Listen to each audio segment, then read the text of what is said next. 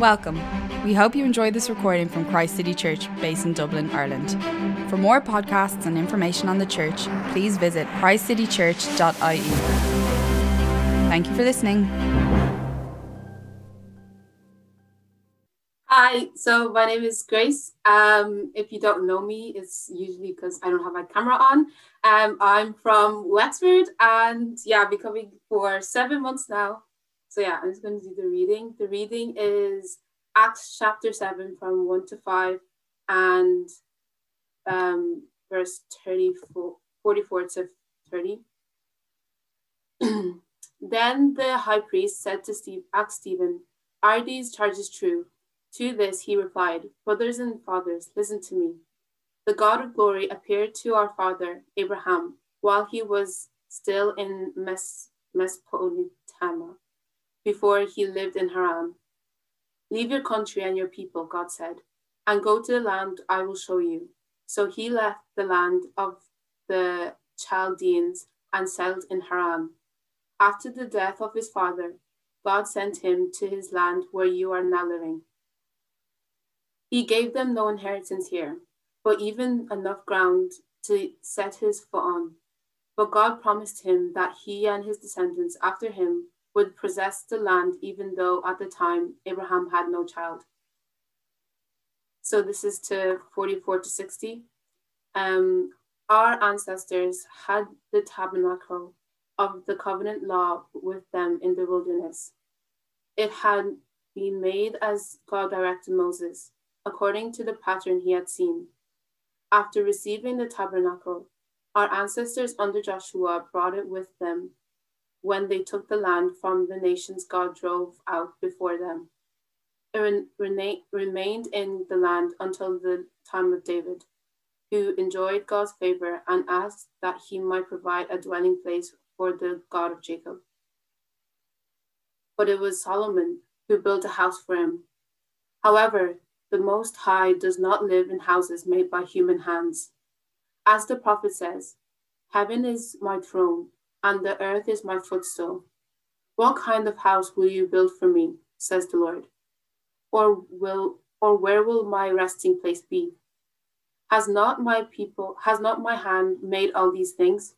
You stiff-necked people, your hearts and ears are still uncircumcised. You are just as your ancestors said. You always resist the Holy Spirit. Was there ever a prophet your ancestors did not persecute? They even killed those who predicted the comings of the righteous one.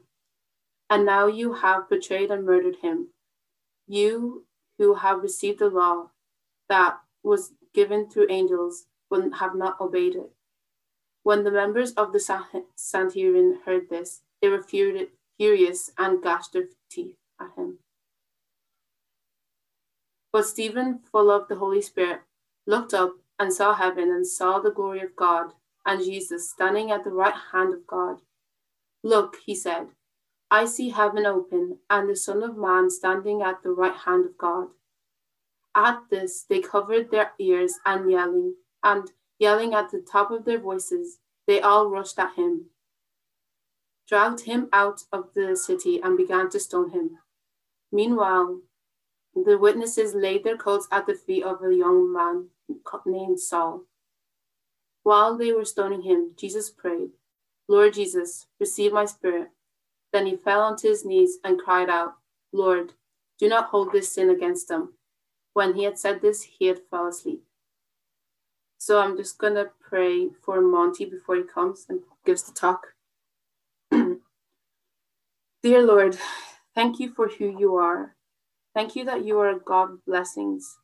Thank you that you have blessed us with another day to live for you, Lord. I thank you for your word and the privilege that we have to read it freely. I now pray for Monty as he comes to give us this talk today. May his words not be his own, but may them be the words of yours. Open our eyes so we can see what you have to teach us, our ears to listen, and our hearts to accept and to let the truth sink in. So Lord, I just pray this in Jesus' name. Amen. Thank you very much, Grace. Thank you, Maffey.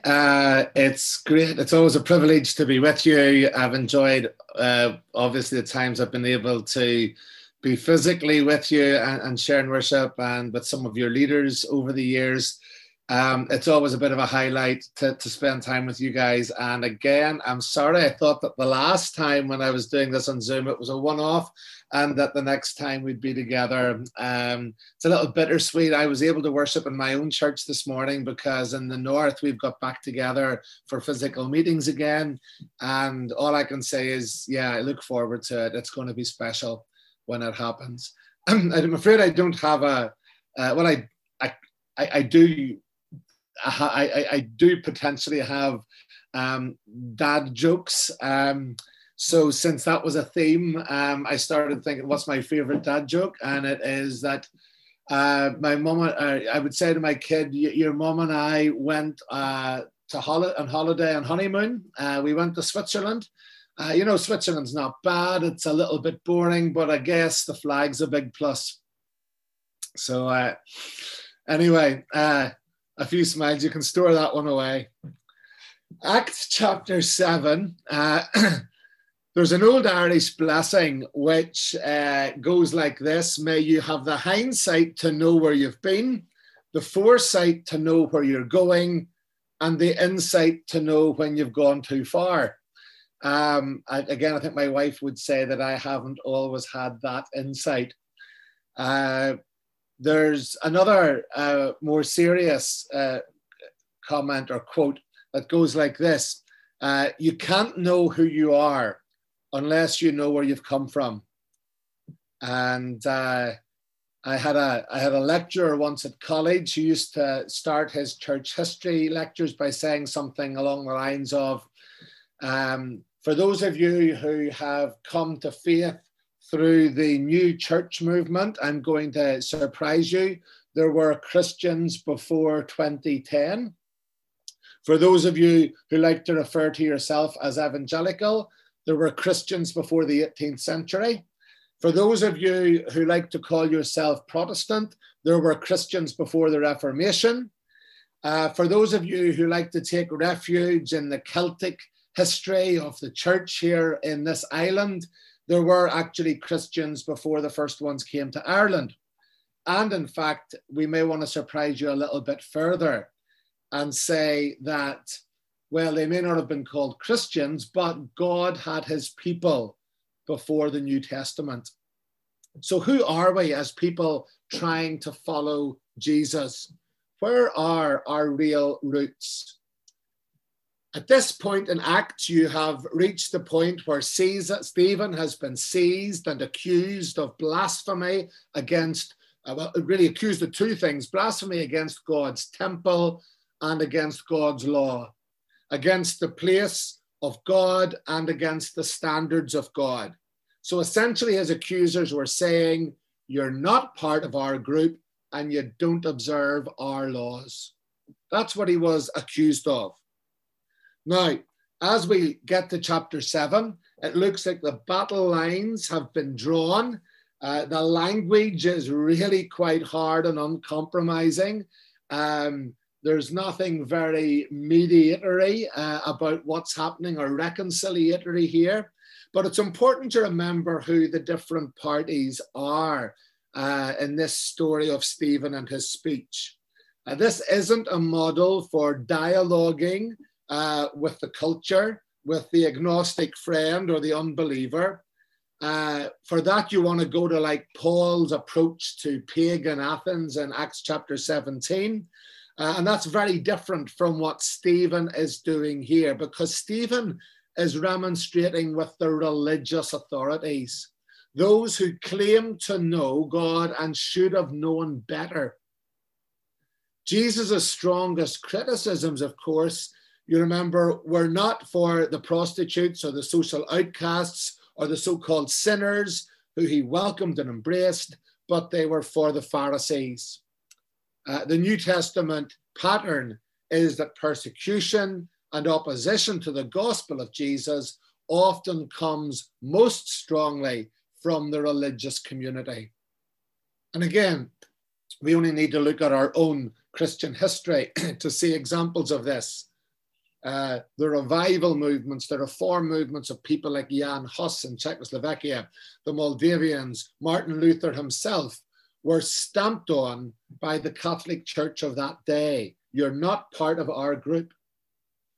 And then, of course, the early Protestants at times would equally be involved in the oppression of nonconformists who weren't conforming to their group or obeying their laws. In various parts of Europe around the time of the Reformation, early Anabaptists and smaller groups were persecuted actually by the Catholic and Protestant establishment of the day because, again, they didn't conform. Today, in places like Ukraine and Eastern Europe, where I work with a lot of students, the biggest source of opposition to Bible teaching and evangelism comes from the dominant Orthodox churches. They encourage boycotts of activities run by the likes of the Christian Union student movement and others who aren't part of our group. The evangelical revivals that happened in the 18th and 19th century in Ireland and in Britain were opposed regularly by the state church. These people were called enthusiasts or pietists, and clergy who were sympathetic to them were in danger of losing their jobs. Some found themselves locked out of their own churches. You're not part of our group. One of the most famous and humble and wonderful evangelical preachers of that period in the early 19th century was Charles Simeon of Cambridge, who had a massive influence on a lot of students. Yet he was barred from taking services in his own church. Students who had been challenged by his preaching and had come to Christ were ostracized, they were ridiculed, and on some occasions they were actually denied their graduation or academic prizes because they associated with him. His church was vandalized and the perpetrators were never punished, and it was often believed that that had been prompted and sponsored by other clergy who disagreed. He wasn't part of their group. In Ireland, my own father in the 1950s and 1960s would have visited some remote villages to distribute Bibles and talk to folks about Jesus. And on a number of occasions, both Protestant and Catholic clergy would have united around banning these missionaries from their villages. And on one or two occasions, he and some of his colleagues had actually stones thrown at them by people who were being whipped up by the religious leaders. There's always been a significant level of opposition to gospel activity from those who are part of a religious scene that gives them security and status.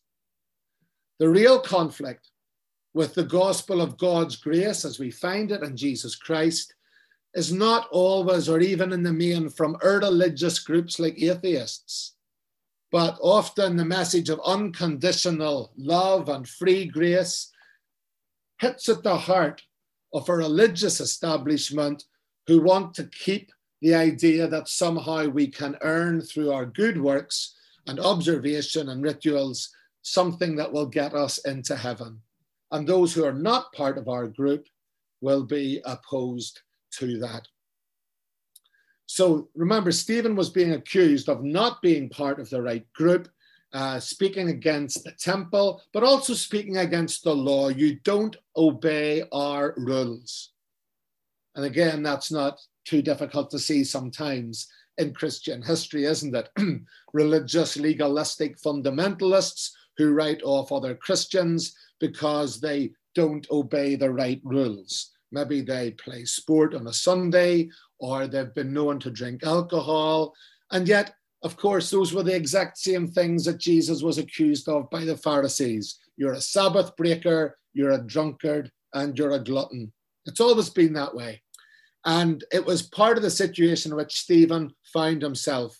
He had to defend himself in front of the religious establishment on charges that he didn't obey the right rules and he wasn't part of the right group. And so he begins his speech. And I guess you might think this is not the most interesting chapter in the Acts of the Apostles. There's not much of a plot. It reads like a rambling history lesson, but is it? I think we need to approach it remembering something important, that Stephen is defending a biblical view of God's actions in history, and he's essentially outlining the spiritual pedigree of every Christian believer. This is your story, and it's my story. And we find from Stephen's teaching in life three things that I want to base my talk on this afternoon. I think they will help us to get a grasp of where our roots lie as the people of God. And the three things are this. Our roots are in a people whose God knows no boundaries. Our roots are in a people whose God is faithful through history. And our roots are in a people who are prepared to pay the ultimate price and go the ultimate distance. So first of all, our roots are in a people whose God knows no boundaries. Stephen talks about four main epochs of Israelite history. He selects them. In verses 2 to 8, we read about Abraham, Isaac, and Jacob. In verses 9 to 16, we read about Joseph in Egypt. In verses 17 to 43, we read about Moses. And then in verses 44 to 50, we read about the settlement and the promised land and the monarchy, the tabernacle and the temple. Now remember the charge that Stephen has been accused of. He's against the temple and he's against the law. So he reminds the people he's talking to about their own history. And he asks a very important question. He asks, where did God speak to his people? And if you read the chapter again, you'll see that Stephen's making a point of isolating and focusing in on the places where God spoke that were not the expected places, like the tabernacle and the temple. So he spoke to Abraham in Mesopotamia. He spoke to Moses to Joseph in Egypt. He spoke to Moses in Midian at the burning bush. God was there in all those places. He was in the desert speaking. He was speaking through the prophets, not through the religious establishment. And what Stephen's saying is that having a temple is no guarantee of faithfulness. It never was. Of the times when God spoke decisively to his people, none of them were in the expected places. I think you guys are in many ways quite fortunate in how you, the stage you are in your development as a church, where you meet, because so many churches can get easily caught up in an idolatry of buildings, but you can cut through a lot of that danger and recognize, even at this time of pandemic, that what you have lost most, you can see it most clearly, what you have lost most is not some romantic attachment to a building that you would like to go back to. With all due respect to Sing Street School, I'm not sure there's a massive romantic attachment to it for you. What you have lost has been the fellowship, the face-to-face fellowship of believers. So our roots are in a people whose God knows no boundaries. He speaks in all sorts of unusual places. And also our roots are in a people whose God is faithful through history. And again, there are specific instances of that from Stephen's words. Here is a God who keeps his promises. He mentions circumcision as a sign of what was to follow, that there would be a seed, there would be a nation coming out of Abraham, and also the land that they would be promised. And both of those, the seed and the land, are fulfilled in Messiah. He is the end of that genealogy that all the Old Testament genealogies point towards. And what they received in the land as a place of security is fulfilled in him. He is their new home. So he keeps his promises. He also keeps us safe. Stephen talks about how Joseph was kept safe in the pit and then in Pharaoh's household and in prison. But you might ask, well, what about Stephen? It doesn't look like he's going to be kept safe here. In fact, all that lies ahead for him is trouble and death. Well, that doesn't seem to be how Stephen looks at it. Stephen didn't seem to doubt or fear that God would abandon him or not keep him safe. When he is being stoned at the end, he doesn't suddenly turn on God and say, oh, hold on, God, what are you up to? You said you would keep me safe. If anything, he is closest to God in those final moments. What Stephen does here is that he simply redefines the word safe. A colleague of mine worked in a very dangerous and war-torn part of the Middle East. It was not a place to be a Christian. And certainly there were a number of the church that he went to pastor who lost their lives at the hands of the Taliban.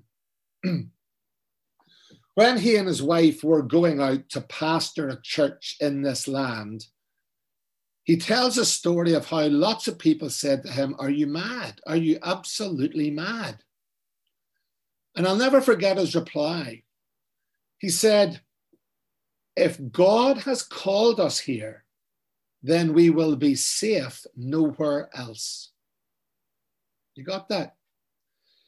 He was actually saying that if God had called him to that part of the Middle East to serve there, then he was in more danger staying at home in comfortable Ireland. He redefined safe.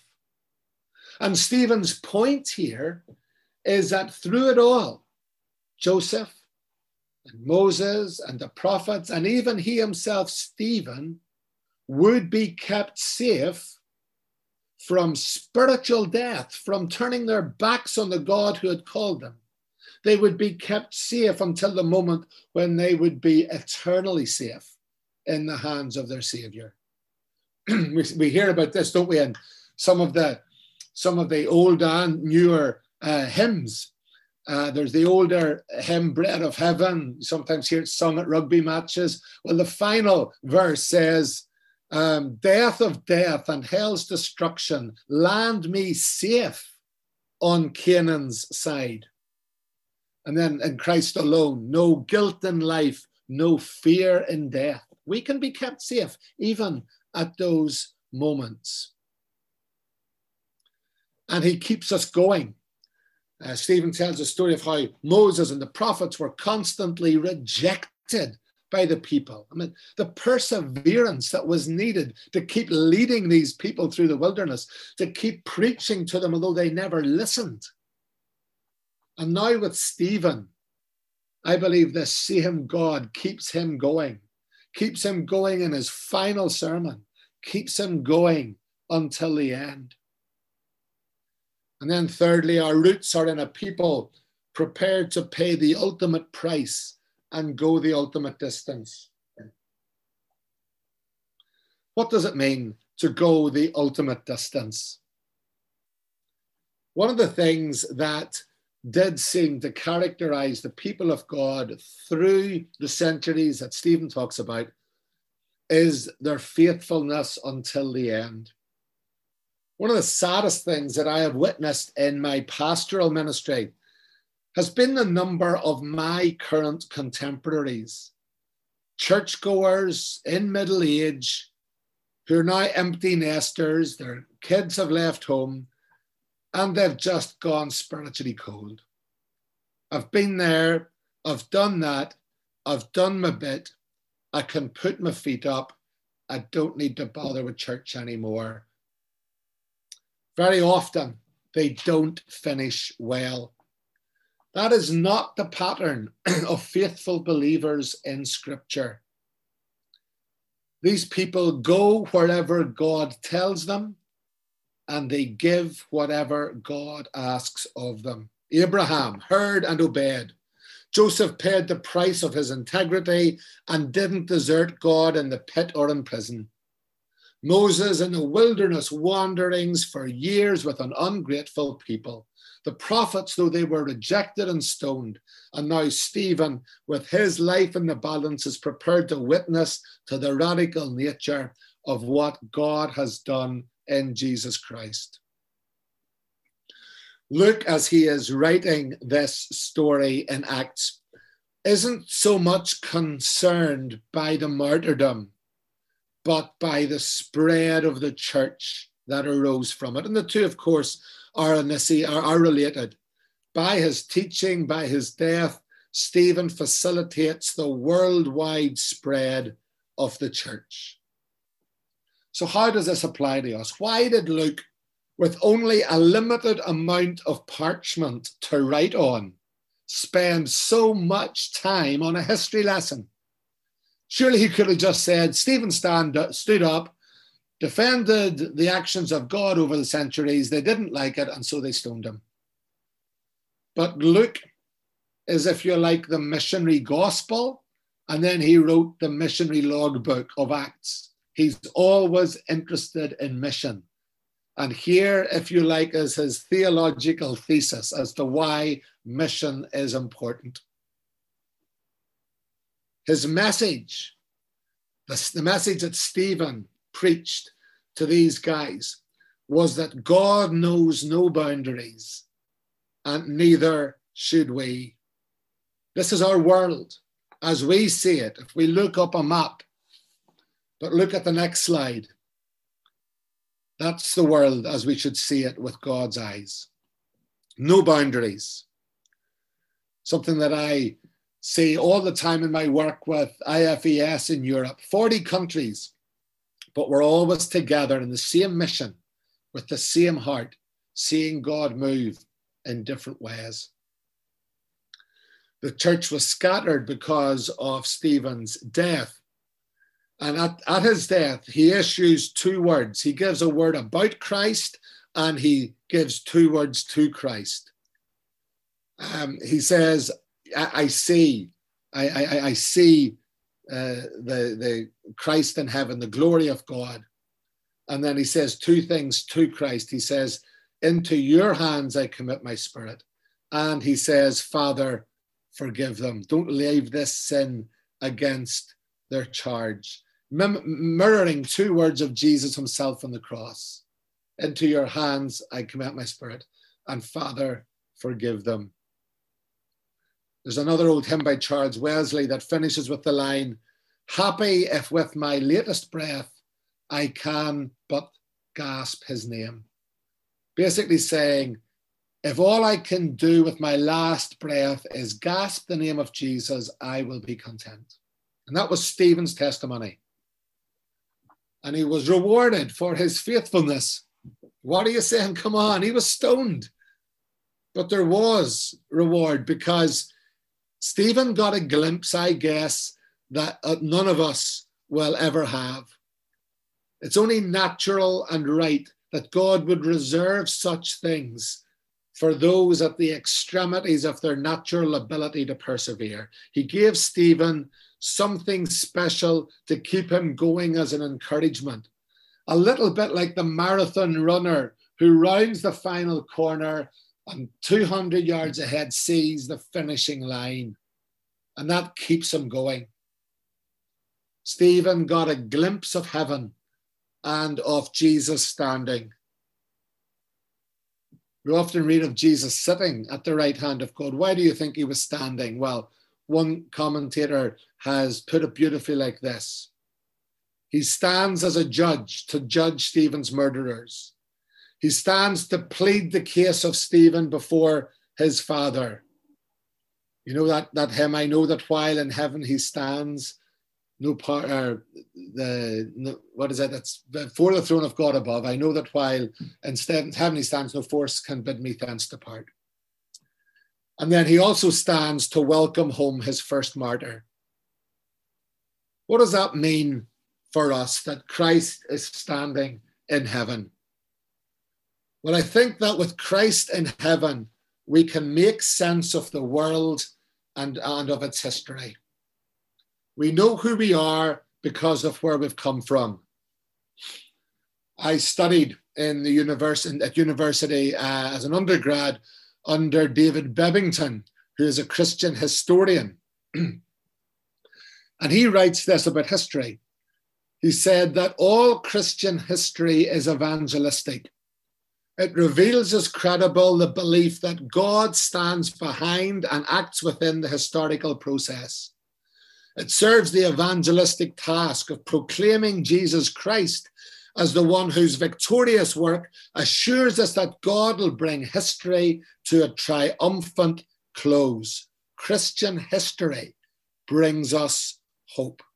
Christian history brings us hope. Some of you may be familiar with Seamus Heaney's famous poem, The Cure at Troy. History says, don't hope on this side of the grave, but then once in a lifetime, the longed for tidal wave of justice can rise up and hope and history rhyme. So hope for a great sea change on the far side of revenge. Believe that a further shore is reachable from here. With Christ in heaven, we can make sense of history. With Christ in heaven, we can speak boldly. Stephen could have saved his skin. He could have made his words a little more diplomatic, but he knew what was at stake. What was at stake was nothing less than the radical integrity of Jesus's message and gospel. If he stepped down on anything here, if he compromised so that some of the law was still necessary to be right with God, or that some temple worship in a particular geographical place in Jerusalem was necessary to be a true God-fearer, if he compromised on any of that, the Christian faith was sunk. Because those two things go right to the heart of all that Jesus was and all that Jesus came to do. Stephen needed to expose the paradoxes in the Jewish leaders' position here. In terms of what they'd done to Jesus, in verse 51 onwards, he shows that the circumcised were actually uncircumcised in their hearts where it mattered. The privileged people were actually stiff-necked and disobedient.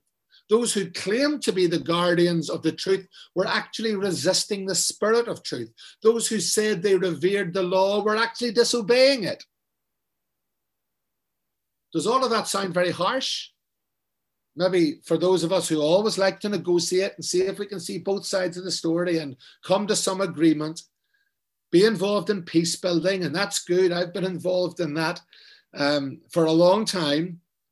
Does this seem very harsh? You know, the end of the chapter seems to be a bunch of people yelling at each other, you know, a bit like Doyle Ireland on a bad day, shouting at each other, shouting down the different viewpoints. Now, Stephen's love for his persecutors is in no doubt. Nobody else prays, Father, forgive them, if they don't love them. But he wouldn't compromise. He wouldn't compromise on the glory of God. He had the courage at times to say no. There are times we will need to say no as individuals, as a church, in order to protect the glory of God and the gospel. But we must do it with genuine love in our hearts, with no bitterness or superiority. Because the third thing about knowing Christ in heaven is that with Christ in heaven, we have the power to forgive. The great sea change, says Heaney, on the far side of revenge.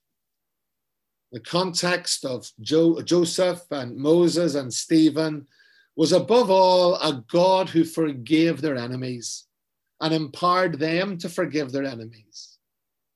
And that God still graciously reaches out to his people. Matthew Henry, an old Puritan commentator, once said this: "It contributes very much to our dying comfortably to die in charity with all men. Do not let the sun of life go down upon your wrath." So that verse in the New Testament about not going to bed angry, don't let the sun go down in your wrath, Henry applies it to our life. Die at peace with everyone. Because with Christ in heaven, we don't need to fear. Heaney talked about more than he knew, I think, when he said, believe that a further shore is reachable from here. With Christ in heaven, there is no need to fear. Can we be sure? Let me finish with this illustration. When I was ministering in County Wicklow, I got an invitation, along with some other folks, to a garden party at the Aris in Phoenix Park. Mary McAleese was the president at the time. And I was thinking, oh my goodness, what do you say to a president? You know, so we were all queuing up and we were being introduced to her one by one or two by two if we were with our partners. And I was standing there thinking, what on earth do I say to her? And I tried to think, you know, I'm from the north, she's from the north. I think we have a couple of people that we know in common. But then I realized, oh yes, she opened the new church building in Greystones where I had just arrived. I had arrived only a matter of 3 or 4 months. And she'll remember that. And I'll tell her that I'm the new guy in the place that she opened the hall. So we were standing there, my wife and I, and the people in front of us had gone in. And then we were called. And as I walked towards her, she looked up, smiled, never met me before, but came towards me, got up and sort of came towards me. And before I could say anything, reached out her hand and said, welcome, David. How are you settling in Greystones? And I was flabbergasted. Now, her advisor had briefed her well. I think it's pretty clear to say. Whoever was there in the background had the list and knew the connections and had done their homework. But boy, was I impressed that here was me worrying about what I might say, whereas she had it worked out. She knew who I was. She knew the right question to express an interest. It just relaxed me immediately. Folks, when we come to meet the King of Kings, we don't need to worry about what we're going to say or what we're wearing or any of that, because he knows all about us. When England won the World Cup in 1966, and if you've ever met an English person, they may have mentioned it once or twice, Steve. But whenever they won the Football World Cup in 1966, Bobby Moore, the captain, was once asked, what was it like to meet the Queen and to collect the cup? And he said that the only thing he could think of as he was walking up those Wembley steps to meet the Queen, who was wearing a lovely pair of white gloves, was that his hands were filthy. He'd been playing football for 90 minutes, or was it extra time, maybe 120 minutes. His hands were filthy. He said he spent the whole time on the way up the steps rubbing his hands on his shorts so that he could shake the Queen's hand. When we go to meet the King of Kings, we don't need to worry about our hands being dirty, because Jesus has cleansed us and dressed us in the white robes of his righteousness. Our hands are no longer dirty. We have been forgiven. We don't need to worry about what to say, because he knows us intimately. And in a much, much greater way than Mary McAleese rose to come and greet me, there will come a day that, like Stephen, I pray that we will have been faithful enough and persevered enough to the end, that when it comes our time, we will get that glimpse of the King of Kings rising to meet us and welcome us and embrace us and say, welcome home. Let's pray. Heavenly Father, thank you for the example, inspiring example of all those who have gone where you have asked them to go and given all that you have asked to give. From Stephen onwards, Lord, we feel so inadequate, but we pray that this passage will be both a warning to us not to forsake you, the God who keeps us going, but also an inspiration to us. That as you work through ordinary human frail people like Stephen and the other apostles, You can work through us. And thank you for that wonderful assurance that you will rise to meet us on the last day, to welcome us home, and that we will have been presented spotless with no dirty hands that we try to clean rapidly before we get to you, but that we are already dressed in the robes of your righteousness. You look at us as we are in Christ. Thank you, God. In Jesus' name, amen.